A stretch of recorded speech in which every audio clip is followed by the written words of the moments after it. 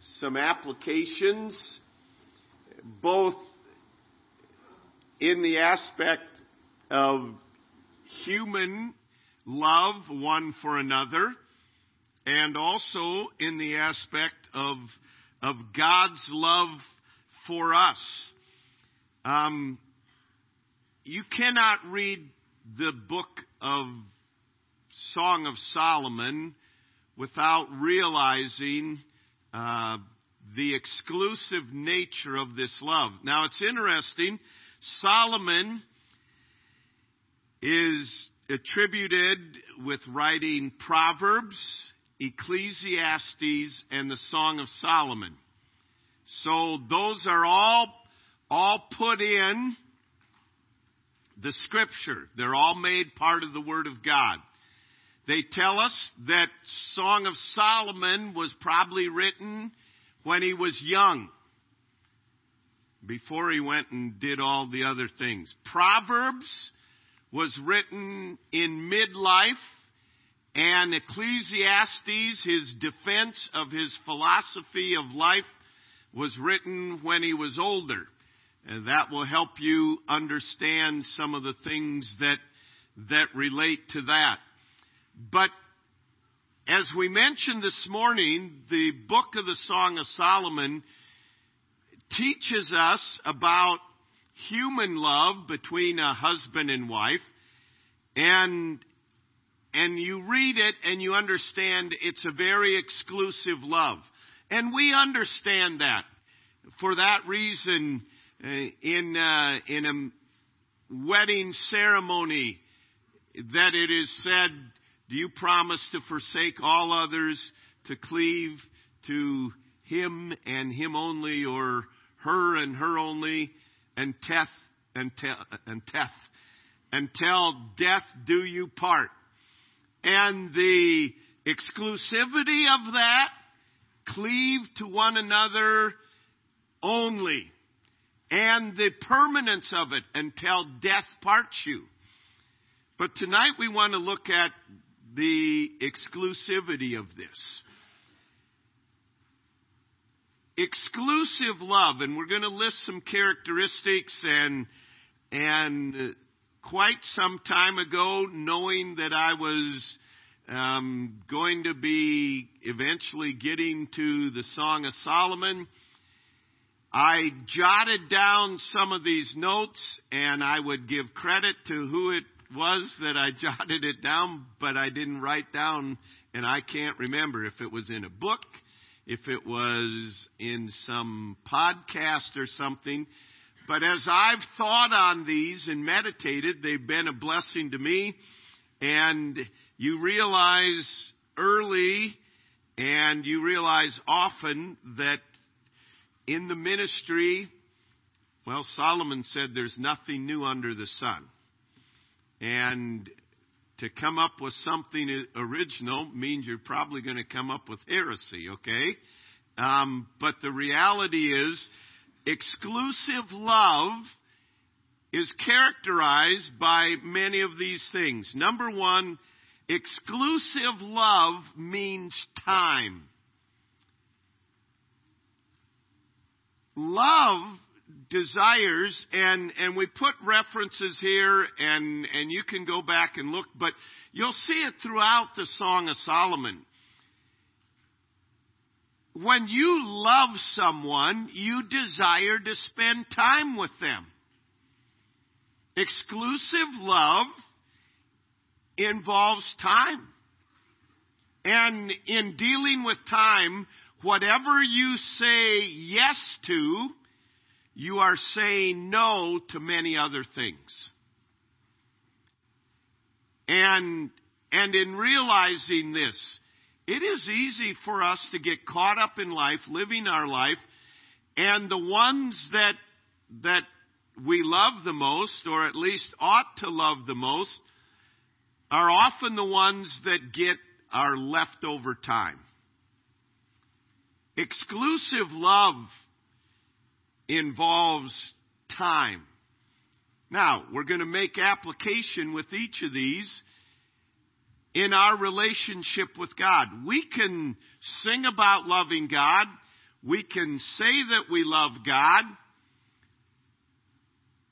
but do we exclusively love God, and is it manifested in the time that we spend with Him? Not just individual time, but that we take our thoughts toward Him, that we enjoy fellowship with Him, that we're communing with Him in thanksgiving, in prayer, that, of course, that we're allowing the Word to speak to us. Exclusive love involves time. Exclusive love means attention. You know, I will, throughout the years, I've counseled individuals as couples, and there are times that one of the individuals will, it came to a crisis, and the marriage is about to fall apart, and one of them will say, I had no idea she was unhappy, or he was unhappy. And it's like, wait a minute, exclusive love requires attention. Paying attention to what is going on in their heart and mind, and what their body language says, and what their spirit says, and what their words say. I mean, it's not just time, it's also attention. And you read the book of the Song of Solomon, and they gave attention to each other, and we understand that. Exclusive love brings our attention. Exclusive love, God exclusively loves us. And you are the apple of His eye. He has given you attention. Do we exclusively love God? Do we give Him attention? Or is it only when we're in trouble do we cry out to God? Or when there's a need? Do we know His heart? You give attention to a person's heart. Do you know His heart? What brings His heart joy? What grieves His heart? Exclusive love means attention. Exclusive love means ownership. In Song of Solomon 2:16, I am my beloved's, and he is mine. And we sing, His banner over me is love. This is ownership. In wedding vows, we say, drawing a blank right now, but all that I have is yours. That's not the terms. I'm drawing a blank, but whatever it is, we're saying, I give all my possessions, I give my body, I give everything to you. It's yours. And this is brought out in 1 Corinthians chapter 7. You don't have power over your own body, your spouse does. And this is ownership. And this is where God uses marriage in many, many ways to deal with self and the love of self. And in understanding, exclusive love is, I'm not my own now. I give that to you. I'm not free to do just whatever I want. So, exclusive love in a marriage means ownership, not in the sense of slavery and like that, but we give of ourselves to serve the other. And exclusive love in our relationship to Christ, I am not my own, Paul said. I am bought with the price of Jesus Christ. He bought me. I mean, we are doubly owned by God. Number one, He created us. And then number two, He bought us from sin. He paid the penalty for our sin by dying on the cross for us. And He bought us, redeemed us. We are not our own. We exclusively belong to God. Exclusively. And He is committed exclusively to us. It involves ownership. Exclusive love involves pursuit. You will read in the book of the Song of Solomon that her beloved was not there. She went out pursuing him, said to the people, have you seen my beloved? And no, and she was pursuing him. You'll also read that he was pursuing her. Well, there is no question. Nobody ends up getting married unless somewhere along the line there was some pursuit. And we all like to disguise it like they're pursuing me when really I'm pursuing them or whatever. There's all these games that are played, you know what I mean? But there's definitely pursuit. Where we run into problems in marriage is when the pursuit ends. And here's just a little thing that happens, okay? Men's thinking is, men are project oriented. I need to get me a good wife. And they pursue it. And to them, they come to the wedding and they say, mission accomplished. I have pursued and I have won my wife. And mission accomplished. And oftentimes the pursuing ends there, sad to say.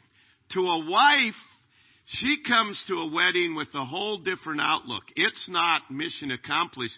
This is just opening the door to all these dreams and aspirations and all these things are yet in the future.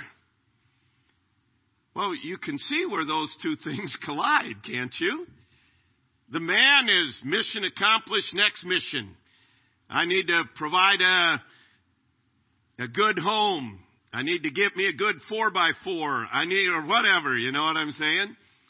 And goes on to project.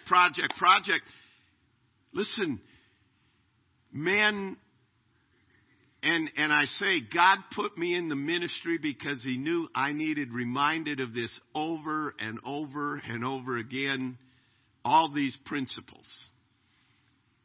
But we need to pursue. Yes, she promised that she'd love you, and you promised that you'd love her. You say, why pursue her? To keep the fun in marriage, if no other reason. You know what I'm saying? To make her happy. Happy wife, happy life, okay? But seriously, we are to love as Christ loved us. How does He love us? He pursues us, doesn't He? I mean, He left the splendor of heaven and He came and pursued us. And yet, even yet today, He pursues. He brings things into our life to draw us close to Him. He's at work in our lives. He's continually pursuing us. Exclusive love involves pursuit. Number 5, exclusive love means supreme value. Supreme value is placed on the one who is loved. In realizing, as I'll speak as a man, it's realizing this, my wife is God's gift to me. and supreme value placed upon her and placed upon the gift that God has given. And in understanding as a child of God, my wife is a child of God, so that means my father-in-law is God. Do you get that? And God has placed great value on his daughter. And that he has entrusted his daughter to you. You better place great value on it. And placing great value on each other. Why? This is the only day that we have. It's the only day that we can express our love. Exclusive love means supreme value. Exclusive love means forever, humanly speaking, until death parts us. Although Meryl and I are working out something to meet up in heaven, okay? Secret plan we've got going, all right? But it means that I'm going to live in such a way and in such a manner that there is no questioning my love, that you are able to rest and be secure in knowing I'm going to love you to the very end. And that works both ways. And of course, we know God's love is forever. He loves us with an everlasting love. I mean, it's just overwhelming when you think of that. I am unlovely, and yet God loves me. And the Song of Solomon, she was a country girl, and in this day, completely contrary to today, in this day, to be tanned meant you were a poor folk country girl worked out. The rich women were in the palaces. They weren't out in the sunlight. Their skin was fair. And so that's why she said, oh, that you would love me. I am dark from... And I know our society today can't relate to it, but all throughout history, there have been changes in what has been considered beautiful. But Solomon says, no, I love you with this permanent love. And had to convince her that she was of value to him, of supreme value. And he pursued her. And they gave themselves to each other. And this is exactly what God does to us. There are many people that come and say, well, how could God love me? Oh, I know to a degree what I am and that God would love me. And God says, I have loved you with an everlasting love. Before you were formed, I loved you. I know every detail about you. I know everything that you think is bad, but God says, I love you.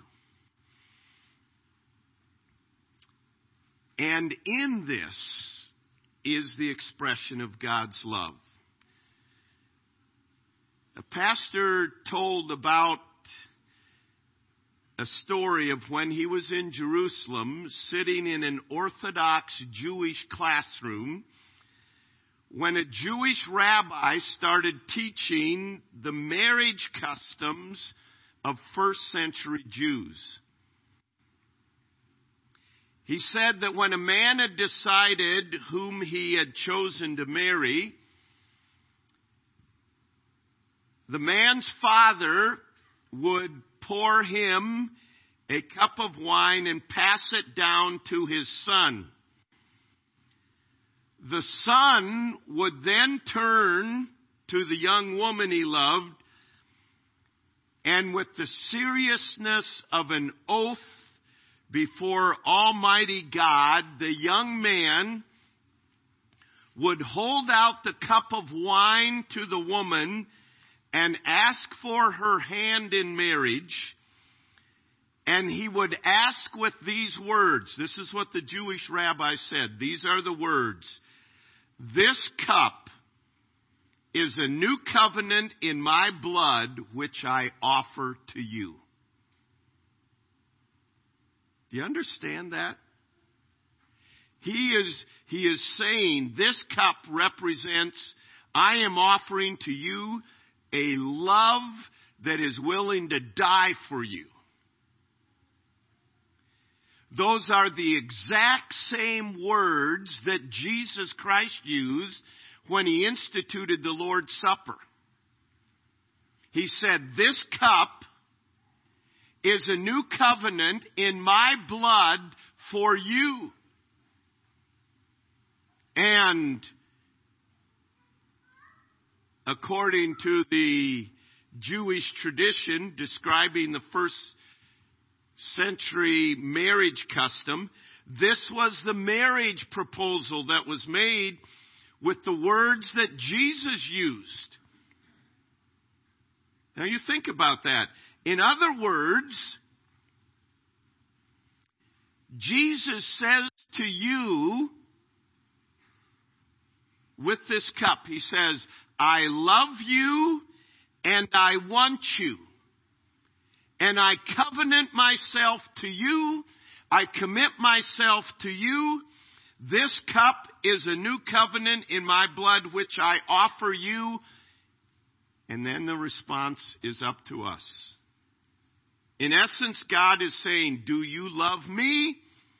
Will you covenant yourself to me? And in the Jewish tradition, the young lady had the opportunity to, yes, I covenant together with you and partake of the cup. And even as the Shulamite in the Song of Solomon felt she was broken and not attractive, despite our brokenness, God offers to us.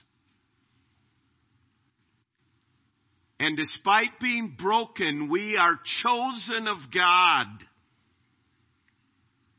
And God is saying, will you make a commitment to me? So tonight, as we come to partake of the Lord's Supper,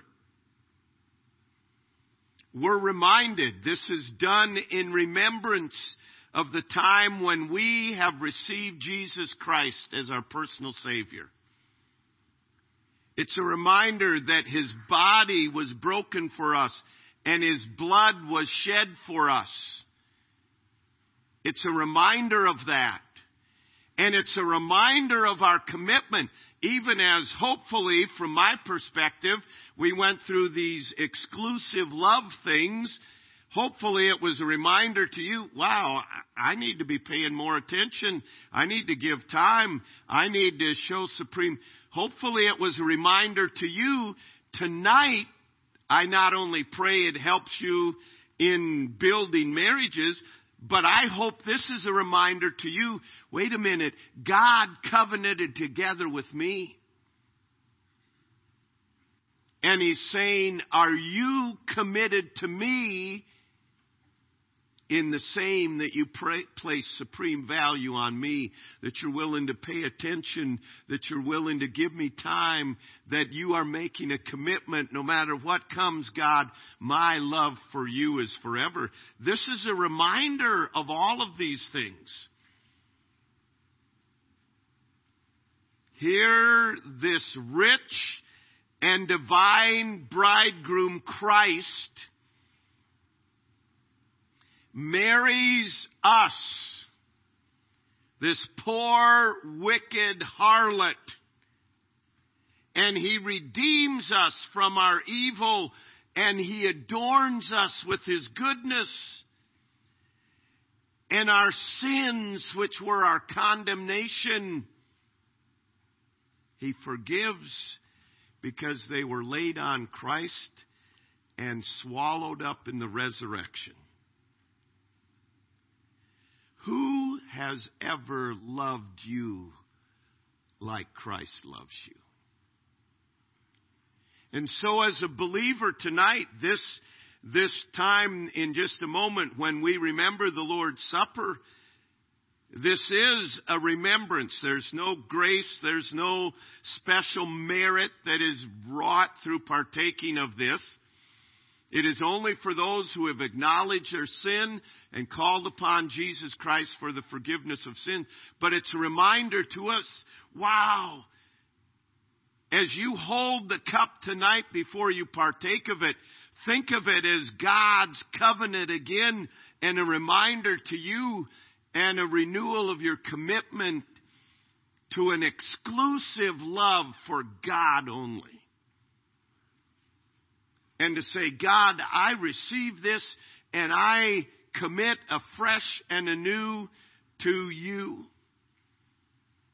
This is, all of these things come together the more we hear about when Jesus said, this is a new covenant in my blood. They knew what he was talking about. They knew the love of God. And so we challenge us tonight, first of all, to have an exclusive love for God. And to say, an exclusive love seeks forgiveness and says, God, I am renewing my commitment to love you. And maybe it's in the area of attention or time or ownership. We've been owning our own life and running our own life. Maybe it's in our pursuit of God. What do you do to pursue God? A heart that pursues after God. That's what God wants in us.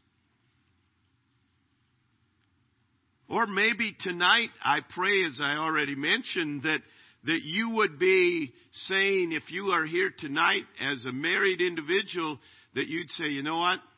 I need to honor God through having an exclusive love for my wife or my husband. But first and foremost, it's an exclusive love for God. Heavenly Father, I pray that tonight, as we remember your death and resurrection, the price that you paid for us, I pray that we would remember the covenant that we are in with you. And I pray that we would have a renewed, exclusive love for you. Lord, I pray that it would be manifested through the time and the attention that we give to you. I pray that it would be manifested in our willingness to submit to you as our Lord and Master and owner.